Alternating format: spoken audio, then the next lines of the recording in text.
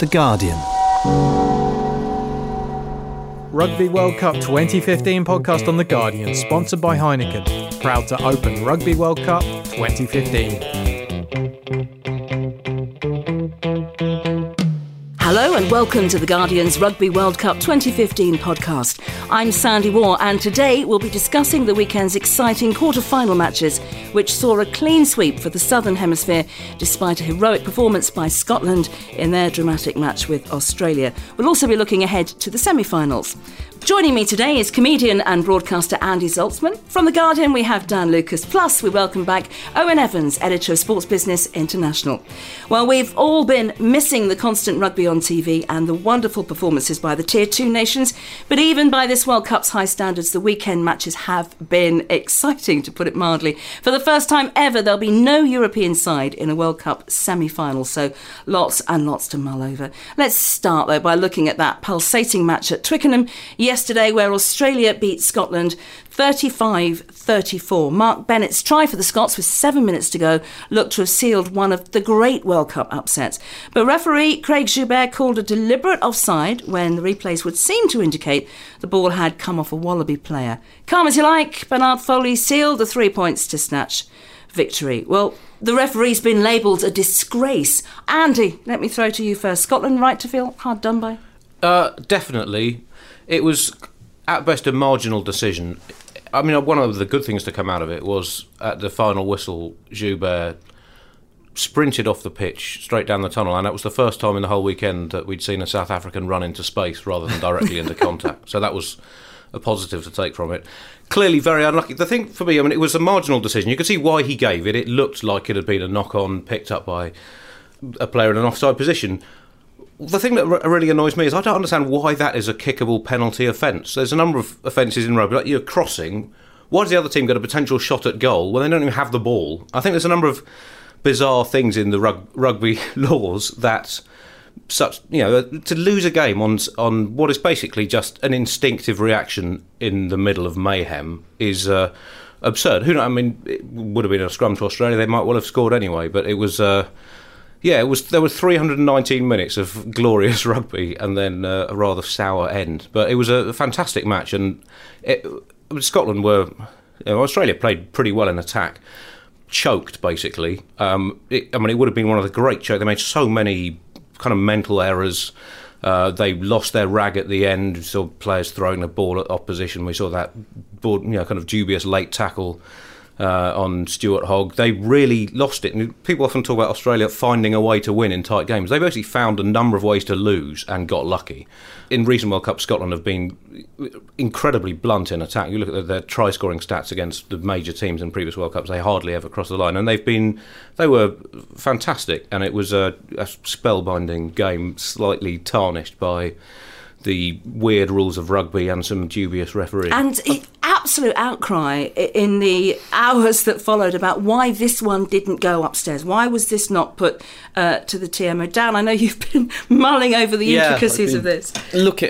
Spent a subbing shift yesterday, most of it looking into the stipulations for the TMO when he can be called, and it does seem the only time you can't call the TMO is when it's a technical offence in open play. I believe you can. It's in the act of scoring a try. You can check up to 2 phases before.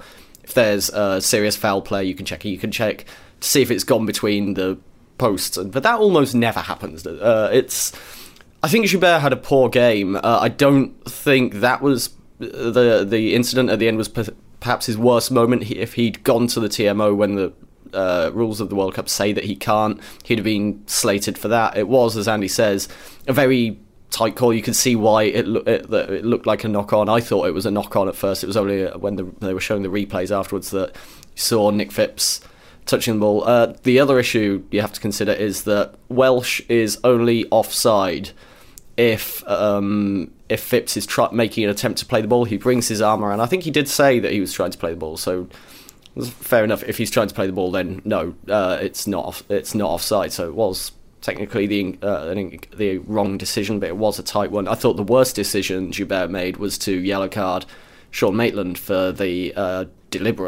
allegedly deliberate knock-on. It was clearly... Was that his call, or was that the TMO? Well, that was the TMO's call. The TMO drew his attention to it, didn't he? But Joubert on the replay decided yellow card, and the TMO agreed with him.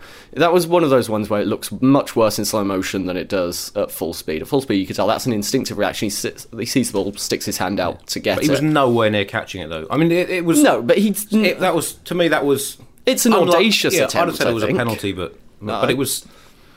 Not an outrageously It seems a bad terrible decision, shame. Let's bring Owen in here that we're talking about refereeing decisions. Yeah. It shows you how tight the game was, I guess. Yeah, absolutely. I'm probably more on Dan's side than Andy's when it comes to that Maitland yellow, which I did think was the decision, regardless of what happened at the end. The mental decision that Joubert made while watching the replay to leg it once the full final whistle went was a really bad call, personally. He had a very, very tightly fought eBay auction to attend to. But he knew there was like Possibly. 5 seconds left on it. But I think really with Maitland, at the end of the Australia game for Wales, Cuthbert did what was very similar in the same sort of part of the pitch, and it was very clearly the intent was just disrupt play. It's deliberate. But with that, I sort of felt the other hand was coming out to try and go with it for two hands. I know this is down to interpretation, but this is, having watched it X amount of times, the principle behind the last minute decision, you saw the amount of conversation there was, contrasting views between professionals, and we were saying before, Dylan Hartley comes out as a voice of reason. Now, what kind of world we're living in when that happens, I don't really understand. The clarification around this obviously needs to be put to bed by World Rugby, as it has done, but I think for future editions maybe needs to have a review. You know, I mean, the Scotland have this feeling of injustice. I feel like it should be the Maitland thing that they're concentrating on rather than this one. But I feel like for going future World Cups, there should be something where if the principle is there's points on offer, maybe there could be some kind of alteration or reinterpretation of the TMO rule, and when you go up but and it's the problem when you get, as soon as you allow technology to be used in one circumstance, you then are going to get these conversations about why not in that circumstance. Well, yes. Seen this in other sports as well. It's very difficult, and I mean, I guess it could come to maybe some referral rule. Like, so I think in American football, where all referees disappear under a magic hood and look at replays. Yeah, which is such an awful way to end a game. The thing Scotland can be most annoyed about is that Bernard Foley finally found his nerve, because he had a shocking game. In the first half, I think he missed the first 3 conversions. I mean, don't forget, Australia scored 5 tries to Scotland's 3. If Foley was kicking, well, they'd have been out of sight, but he missed the first 3 conversions. There was his kick that was charged down for Seymour's try as well. Kick, and that line out before the moment we're talking about was a contributory factor as well. Yeah, I thought that was interesting because it takes us back to the England-Wales game when they said don't go short, at least go to the middle or to the back, and then they did the reverse and lost out. So I mean, they needed it brings Jeff up Parling. old stories. Yeah, absolutely. I mean, huge credit to Scotland though for me. I mean, I think I got a kind of a sense that they've been annoyed at the lack of coverage or lack of respect that they've had, while others have had tougher routes to get to the knockout stages. I thought they were brilliant. I think Australia, having walked away from Twickenham a couple of Saturdays ago, being really annoyed that Wales hadn't taken advantage of it, and then heard that, that was just Australia showing the other side as to why they're going to win the World Cup. I didn't really feel that they were at full concentration yesterday. And then if you're looking at an interception, if you're looking at how long Foley took to make that kick that was charged down by Finn Russell, great offload, great finish. But I think Australia, say to Andy, they were trying to lose almost towards the end when the rain came down.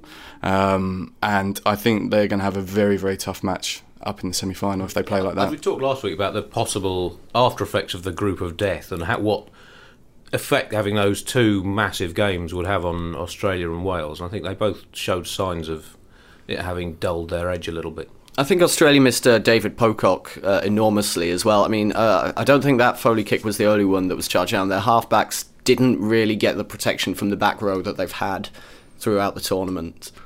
I think Scotland were probably, of the Six Nations teams we've seen in this World Cup, Scotland have played with the most ambition. They have the best passing game, they play the most attractive rugby. They're a young side as well. I think maybe even next year, definitely the year after, they're going to be challenging for the Six Nations. Yes, it's probably too soon to ask them to take positives because they'll be hurting too much at the moment. I think it's time to ask Australia to take negatives, because we only ever hear defeated teams taking positives. It's time that the winning team started taking negatives, and I think there's a lot of negatives for Australia to take away. Yeah, I think Finn Russell's a really interesting one for me because there's no doubt they're a better team when he's in there, but you have to take the rough with the smooth with him. So you'll get the fantastic charge down, great offload off the floor. But then you'll also get the time when he didn't take the mark and just threw themselves into trouble in their own 22. So I kind of see some comparisons between him and Bigger a few years ago. And Bigger's kind of arrogance and personality was getting him to as much trouble as it was, good performances. So I'll be really interested to see how they build on Russell's role in the team, because there's no doubt he's integral to it. Well, Russell's only, 22, 23, yeah, exactly, I think, yeah. And with a coach like Vern Cotter, who's got the experience with Clement Auvergne, he can kind of drill those slightly more lackadaisical aspects out of his game. We're talking about who Australia were missing in that match. Who caught your eye as someone that they can be really pleased they're moving forward with, as it were? I thought Kuridrani had a really big game at centre, and he always sort of looks like he should be pretty devastating, doesn't always. Kuridrani was excellent in the Rugby Championship. Yeah. He's not had the best he's not kind of shown his top form in the World Cup so far, but I agree he was a wrecking ball yesterday. Yeah, and Hooper being out and coming back in, it's just going to be interesting to see whether Pocock makes the next round, because when you've got both of them there and they're defending, on the phase play, one goes in, sorts it out, and then the next one goes in. So it's a real tag team effort there, so I'll be really interested to see whether they've got both of those in the next starting lineup. I think that'll be pivotal. I think they will. I think McCalman's a really good loose forward, but he doesn't have the same presence at the breakdown as Pocock. I think they probably learnt as well that when you are 5 points up with a few minutes left, don't have your reserve prop standing at fly half inside your own half. You'd think they would probably work that out. Michael Checkers is coaching genius. So Australia, of course, got Argentina in the semis, and the Pumas defeating Ireland 43-20 in Cardiff. Ireland had won the past 5 matches with Argentina by a margin of at least 15, but they arrived in Cardiff without Paul O'Connell, Paul O'Mahony, Sean O'Brien and, of course, their inspiration, Johnny Sexton. And after 13 minutes, they were 17 points down, a mountain to climb. Why did they start so slowly? What went wrong, Owen? Maybe it could be a number of things. Lack of leadership on a big occasion like yesterday. I think I was having a chat to a colleague of mine last night, and we were saying, would Gatland have swapped the injuries that he had if he could then say, well, instead of that you could have Warburton, Alan Wynne-Jones and Dan Bigger out?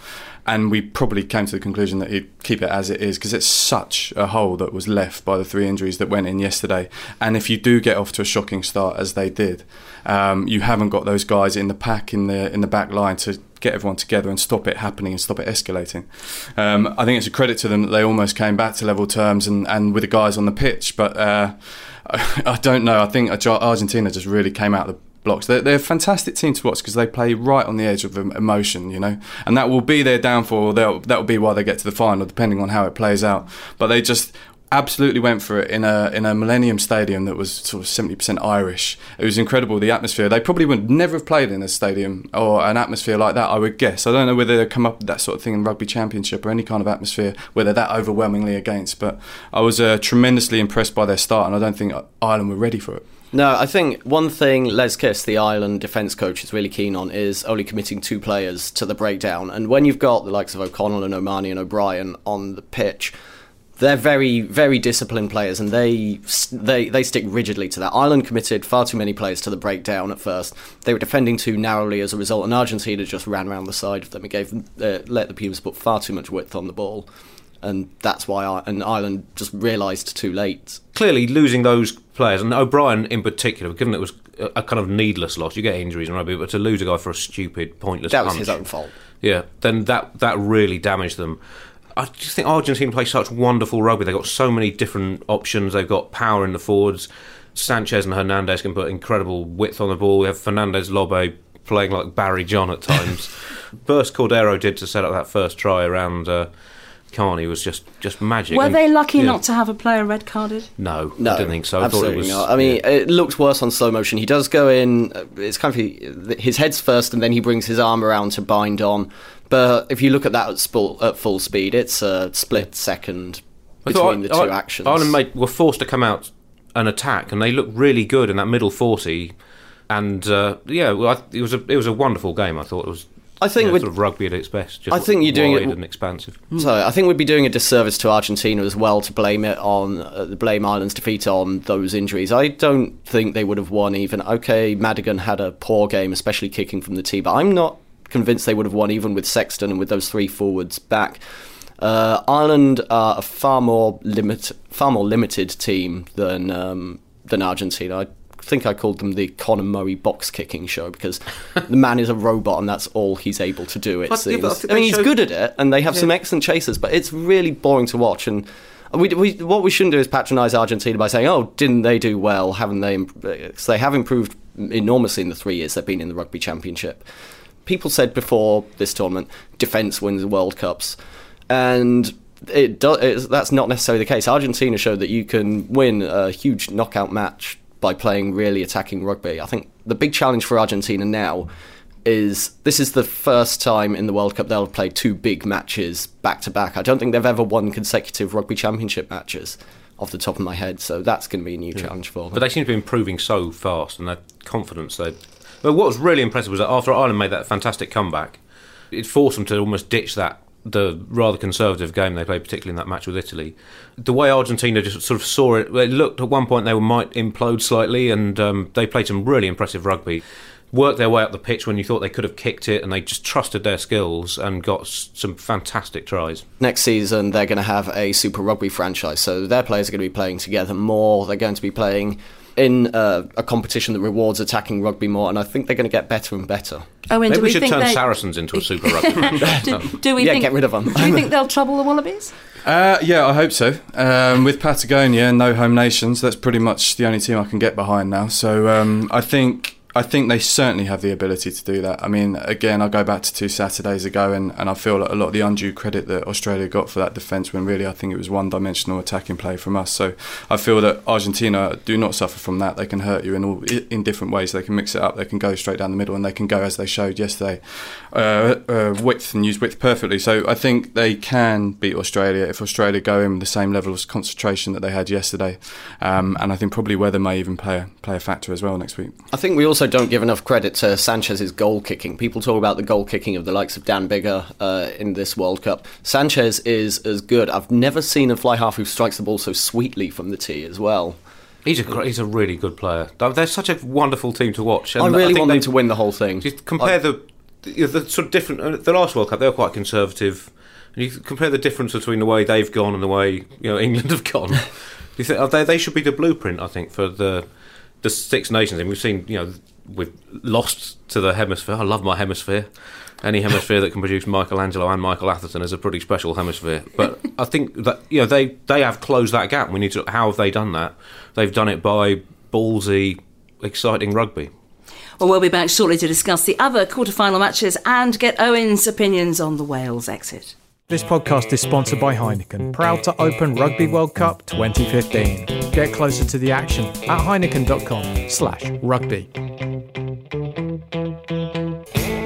Now, on Saturday at Twickenham, Wales World Cup dreams were ended in cruel fashion. A very late try from South Africa sealed a 23-19 win. Wales had only once before beaten a Tri-Nation side in the World Cup, and their epic battles with England and Australia began to take their toll. Owen, I hate to capitalise on your misery, but they did look very tired in the last 10 minutes. They did. I'm absolutely gutted, and I think probably in time I'll look back on this like I should do, that it was a fantastic achievement with the resources available. But that will probably be 3 or 4 years' time. Right now, it's just hard to have come out of Twickenham the last couple of weekends knowing that we should have capitalised on our domination, especially in both first halves. And both those games were against Australia and South Africa. We had basically the scouts joining in the back line. So it's really hard to try and justify the kind of heroic failure tag yet, because Gatland and Edwards won't be pulling that line. They're just devastated. And yesterday was the same as Australia. We were camped in their half. George North had chance straight at the beginning 18 months ago. No doubt he would have finished that. He's not really been anything close to 75% this tournament, in my view, let alone 100%. Cuthbert's been out. These are two finishers that for Gatland has won him Grand Slams, Lions Tour, so he wouldn't have legislated coming into the tournament with both those being woefully out of shape for different reasons.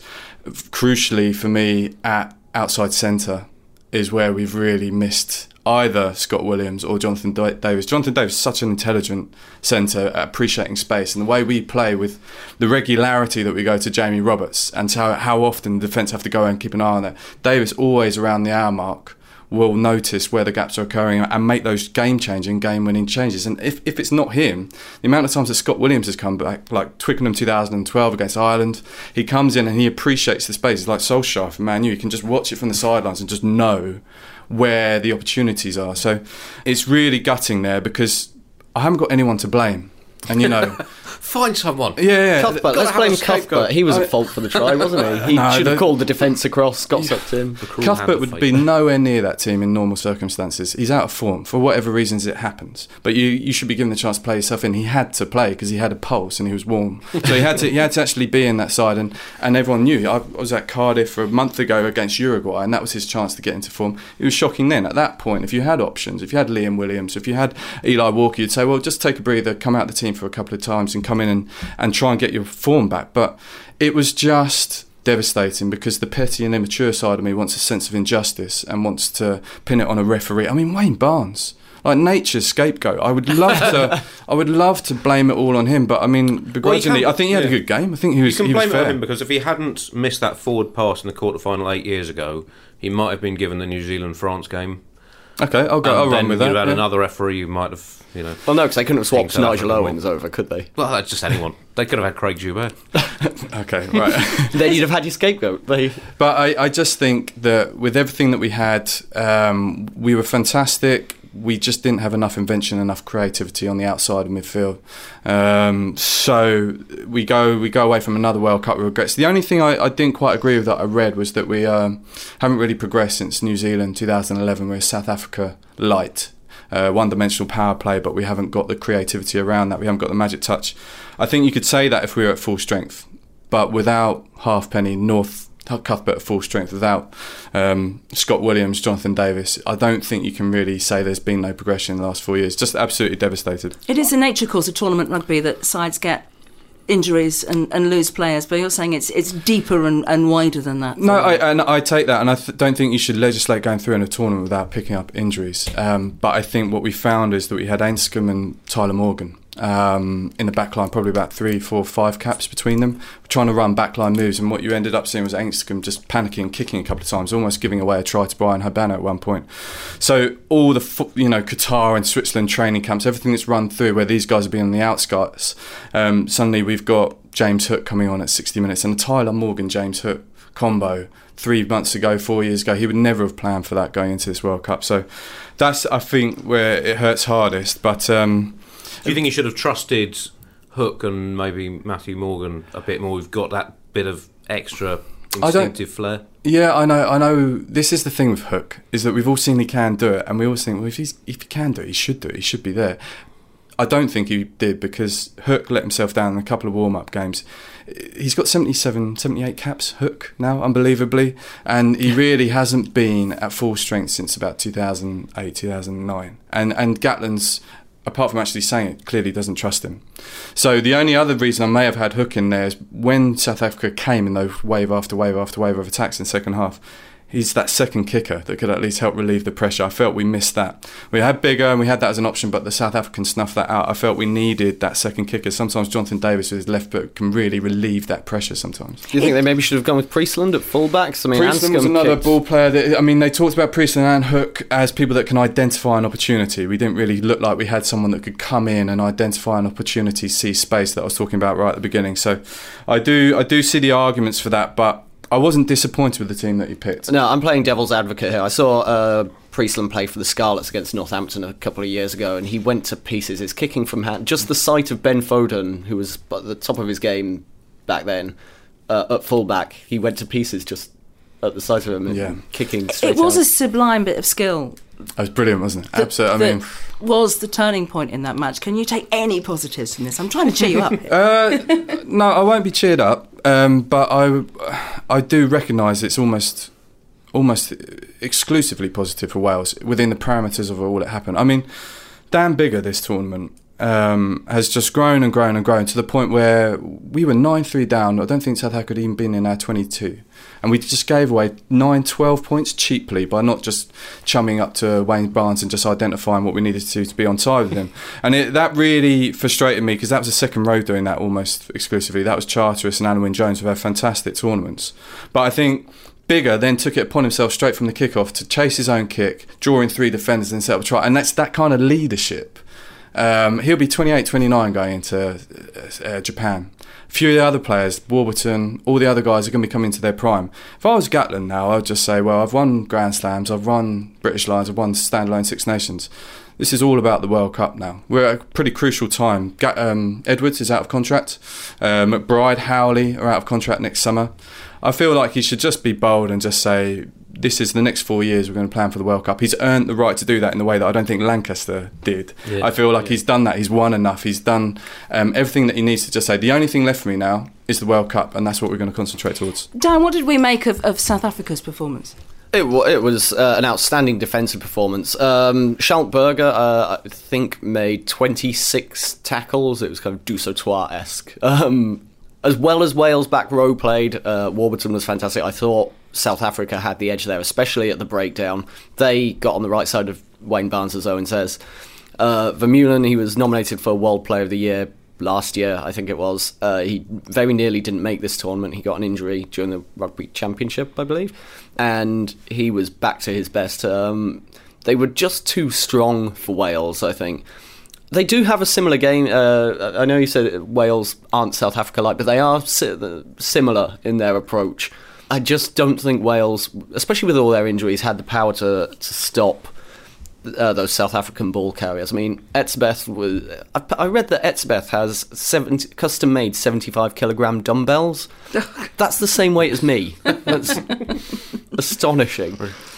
It would be the most extraordinary story if they went from that humiliation in the first pool match to end up going all the way. But of course, they've got New Zealand. I don't know the most extraordinary, and what of all time? No, in not any of all time. format. It would be an extraordinary story. But I mean, and they did. You know, they were missing, as we talked about before, key men in that opening game, particularly Vermeulen, Fru Dupree. Pienaar had a poor game in that. They looked blunt and unimaginative, but you feel they've got flair waiting to come out. But maybe, you know, they're 10, 12, 13, you think in another couple of years could be absolutely un-South Africanly fantastic. But I thought both teams were a mixture of really impressive and limited. I thought South Africa's win was the only victory for defensive rugby of the weekend. Yeah. But it was great that game was won by a really good try. And we've seen, you know, Argentina won their game with brilliant attacking play. That was what tarnished the Australia-Scotland game. It was won with a dodgy penalty. But it was one of those games that either side could have won. Wales will, as you say, have regrets that they were really close despite missing so much of their back line. Their pack, which was basically unaffected by injury, was really impressive through the tournament. Let's talk about New Zealand then, thrashing France 62-13 on Saturday. Very embarrassing for the French. Le Monde has called it Black Saturday. 62 points, the most they've ever conceded in a test match, and the 49-point deficit is their heaviest defeat. For New Zealand, a 9-try spectacular. No team had ever before scored more than 50 points in the knockout stages. They were, at times, just sublime, weren't they? Yeah, that was, I mean, I got off the A309 and that was pretty much the only consolation that I got back just in time to watch that happen. I thought, well, in 7 days' time, if we're not facing that, it's not the worst disaster. They were fantastic. You saw Richie McCaw afterwards saying about, they talked a lot about taking it up a notch in terms of intensity. Really put the French to the sword. The handling from 1 to 15 is frightening sometimes. Yeah. And this is, I don't want to bring it back to Wales, but a couple of times Whitelock found himself in 3v2 situations in the same way Charteris did, but he didn't have the naivety just to go into contact with that, and he thought he drew in the defender and create the overlap, and I think that was just Scudder's first one where he just danced in from the touchline. It was just brilliant. Those offloads were just astonishing from New Zealand. We talked about how good Vermeulen's was to Dupree for South Africa, but that kind of thing was commonplace in the New Zealand match. I mean, I think it was about their 8th or 9th try, the second one for Kerbalo, the replacement scrum half. The offload to him from Joe Moody, who was about the 5th choice Kiwi prop, was just ridiculous. We talked about, Stuart Lancaster wanting a second distributor inside centre and then sort of going back on that at the crucial stage. New Zealand pretty much had 15 fly halves on the pitch, it seems, at times. It was amazing. That's it. I think France could easily have won that game if they'd done everything differently on and off the pitch for the last 10 or 15 years. That could have made a massive difference. That profound. I mean, Julian Surveyor, Joe Nolomu but nothing like the physical stature of Joe Nolomu, but he seemed to be as much of a sort of tank going through. He's 6'4" and about 16, 17 stone. He's not a small man. I thought that second try of his, where he ran through 3 French tackles, it reminded me, a lot of people were saying it was similar to Lomu in 95 against England. It was similar to Lomu in 99 against France, actually, when he scored the try that I think put the All Blacks 24-10 up then. And this one put the All Blacks 25-13 up. So it was definitely on. That was a really good omen for France when that happened. Yeah, they seem to have cleverly constructed a massive deficit to inspirationally come back from, but they just missed phase 2 out of that strategy. So they've got the most wounds to lick, really, of all the quarterfinalists, the French. It was humiliation for them. Can you lick wounds if you're medically dead? I don't know. It's not a wound. It's kind of it's that scene in Game of Thrones where the guy gets his head exploded. Isn't it? I don't think you can or want to lick that. When it was, people say, "Oh, no one could have lived with the All Blacks in that form," and that's kind of true. But at the same time, they were allowed to get into that form by France not being very good. Yeah, I think also Pickle-Moles and Fofana had some magical moments, but any chance do you think that the All Blacks are going to get stage fright? I don't know if they get stage fright. I think they could still lose, though. I think they could still lose. I think. I don't mean, think we'll they probably will, talk about predictions, but I think depending on the weather and depending on what actually happens, I think South Africa could draw them into a type of game that they really don't want to play. A lot said about the All Blacks being able to mix it up and be physical, but also play brilliant rugby. I feel that there was a little bit of flat track bullying going on in the second half when they started doing, Pops doing offloads. It's great to watch, but there was a little bit of the high-fiving, bum slapping, this is great, aren't we? Great attitude. Especially when Dan Carter just decided the TMO issue is easily handled by just taking the kick before they even go up for the replay. I thought it was just typical of their attitude at that stage of the game. But I felt the most interesting thing was if you look at Vermeulen's quotes after the Welsh game, he was saying, "Oh, we really needed that and that kind of sinister. We really needed that kick up the arse." And then Steve Hansen was saying, "We have to improve." Now, if you look at both sets of games, you wouldn't expect those quotes to be that way round. But it's interesting. I don't know whether the New Zealand coaching staff will be looking at this in the same ecstatic way as the rugby public are at the moment. And it was wonderful to watch, just as a rugby. I mean, that was, I think, one of the great weekends of rugby probably there's ever been, and it was, and we've similar to the last day of the Six Nations this year. I think this has been a real watershed year for the sport. I think the problem France had was that New Zealand played with such intensity and at such high tempo in the opening 20-30 minutes of that match. France were just shattered. They were run off their feet, they were strewn all over the place, they'd been taken apart, and they didn't give up in the second half. They were still trying, but they were dazed. They were just running into contact. They had no idea what to do. They were trying to make bursts and it was just not on for them. So we've got our semi-final lineup, and as we've been saying, it's all Southern Hemisphere. So we have to ask the question, really, why the gap? What's going wrong with Northern Hemisphere rugby, or is it not? My theory is that a lot of it comes down to the weather. This isn't a crackpot theory, I promise. I think you look at the Rugby Championship and Super Rugby, and it's played largely in decent weather, in good weather. It's played on hard pitches, and that's conducive to fast-running rugby. Handling errors are something that they're less likely to happen in that dry weather. You look at Northern Hemisphere domestic rugby, in England especially, and in the Six Nations, it's played in freezing conditions. I think we've all been to club games on a wet Friday night or something and not really enjoyed ourselves. It's not conducive to that same kind of rugby. Same goes for the Six Nations. When you're playing that kind of rugby, you struggle to live with the pace and the intensity. But we're not going to change the timing of Northern Hemisphere rugby to be a summer sport, so what else do we do to close the gap? I think we should. I've said for a long time, rugby should be a summer sport. It's more enjoyable. Only football in the winter. I think cricket should be a winter sport as well. There's possibly a couple of ways of looking at it.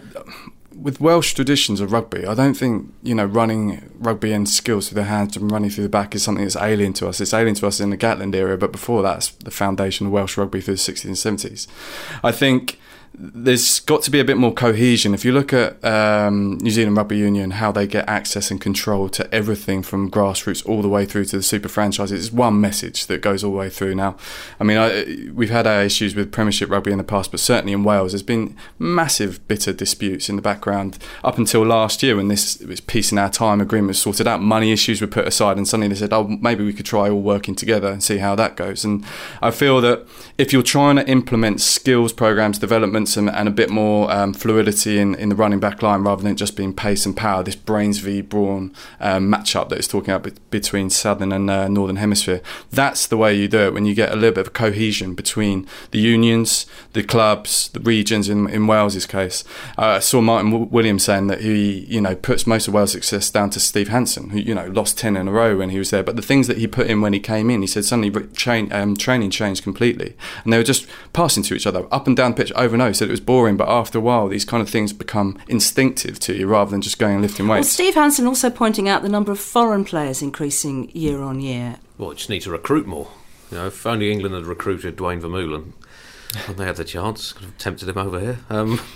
Maybe the way that kids are taught, maybe in New Zealand in particular, I guess it's just that those handling basics are ingrained from an early age. I think it needs a bit of courage in coaching and tactics. I think we've seen British teams play, as you say, the old sort of Welsh style, play with that ambition. In some ways, you could say the gap isn't that good. Scotland, almost beat Australia. Ireland was, close after an hour, despite losing a lot of players. Wales were pretty close. I mean, England, if only they'd scored 3 more converted tries against Australia.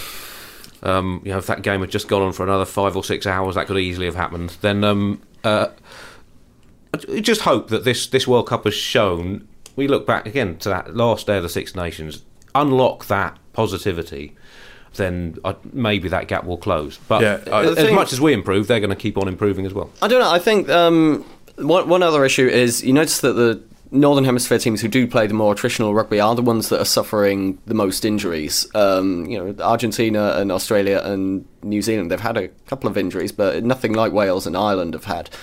I'm not convinced that the Northern Hemisphere v Southern Hemisphere debate is entirely that clear. Just your hopes go down the pan in a different direction. Yes, it's true.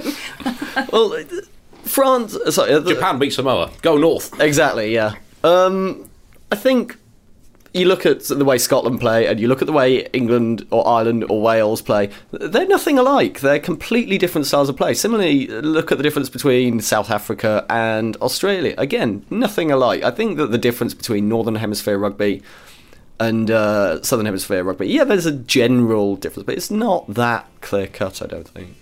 They're just better at it. They're just better. The Southern Hemisphere teams are just better at playing rugby. That's my analysis. Well, that's all for this episode of our Rugby World Cup 2015 podcast. Many thanks to our panel, Andy Zaltzman, Dan Lucas and Owen Evans. We'll be back next week to discuss the semi-final matches and to preview the final. You can subscribe to us on iTunes or keep up with us at acast.com/Rugby World Cup. Make sure you check out all The Guardian's previews and coverage of the tournament at theguardian.com/sport. I'm Sandy Moore. Our producer is Peter Sale. Thanks for listening. This podcast is sponsored by Heineken, proud to open Rugby World Cup 2015. Get closer to the action at heineken.com/rugby.